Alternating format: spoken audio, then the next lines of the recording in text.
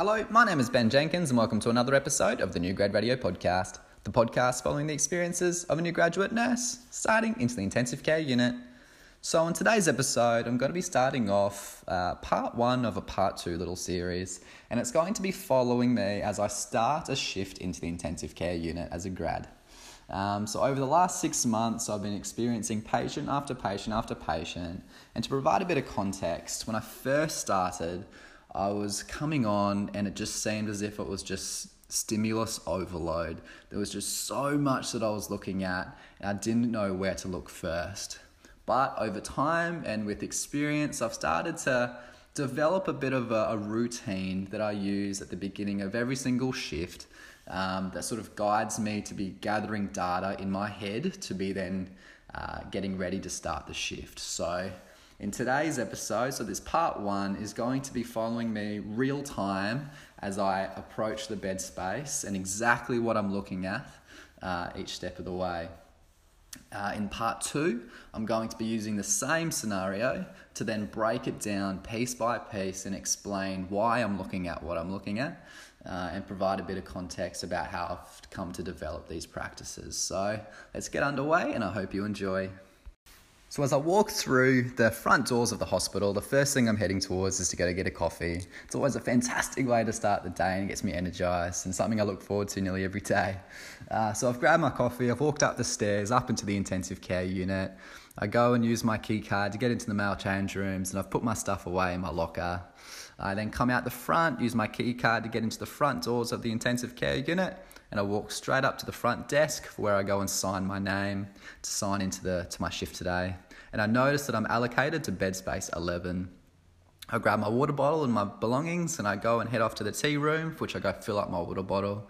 At that time, there's also a flood of different nurses about to start their morning shift. The tea room's usually where everyone likes to gather before the start of their shift and the start of the day. I look up at the clock after I've said hi to a few different people, and I notice that it's 6:55 in the morning. So I've got my stuff and I start to head off towards the bed space.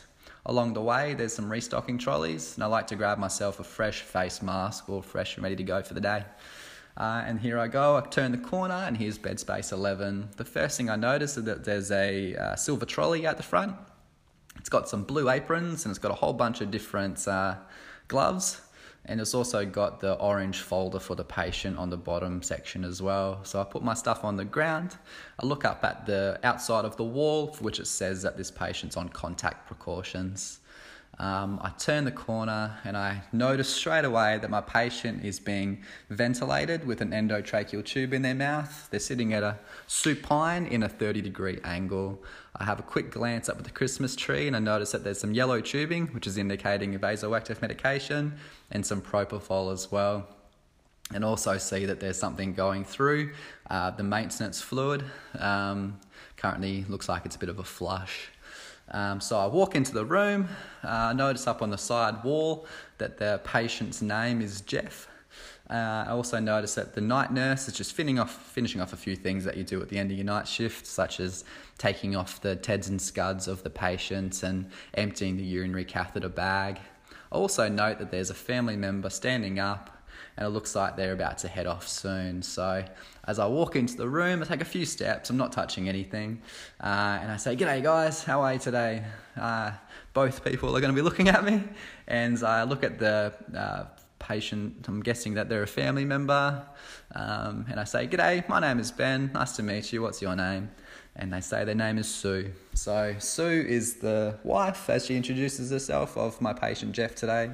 And Sue says that she's heading home now to go get some breakfast and to head back this afternoon, all ready to go. I say hi to the night nurse, sort of have a bit of casual conversation to start with.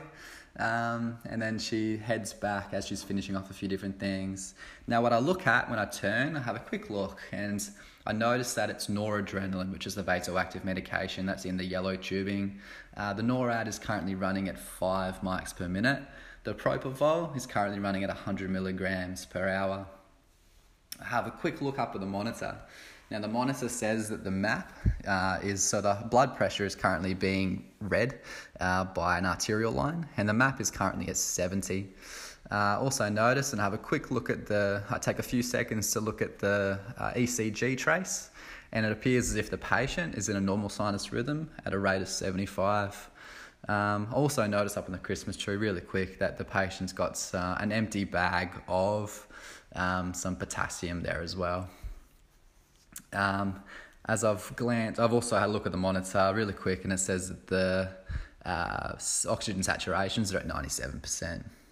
I've looked down. I've already noted the patient's on an endotracheal tube with the ventilator, and have a look at the ventilator settings at the moment. So the patient is currently in pressure support mode. So they're currently breathing at a rate of 15. Next breath is 17 sort of breaths per minute.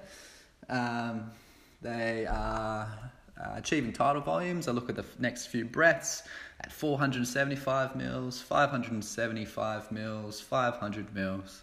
So they're achieving excellent volumes.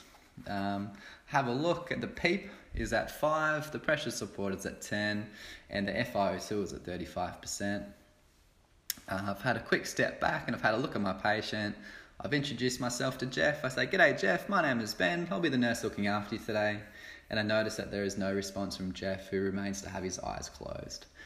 So as I take a step back, I look over the next nurse who's just finishing up and opening up her notes at the moment, and I walk over and get ready to start the handover. So there we have it, guys. That's what I do when I walk into the bed space for the first time to start the shift. Stay tuned for part 2, for which I'm going to break it down further and talk about exactly why I was looking at those things, when I was looking at those things, and I hope you enjoy.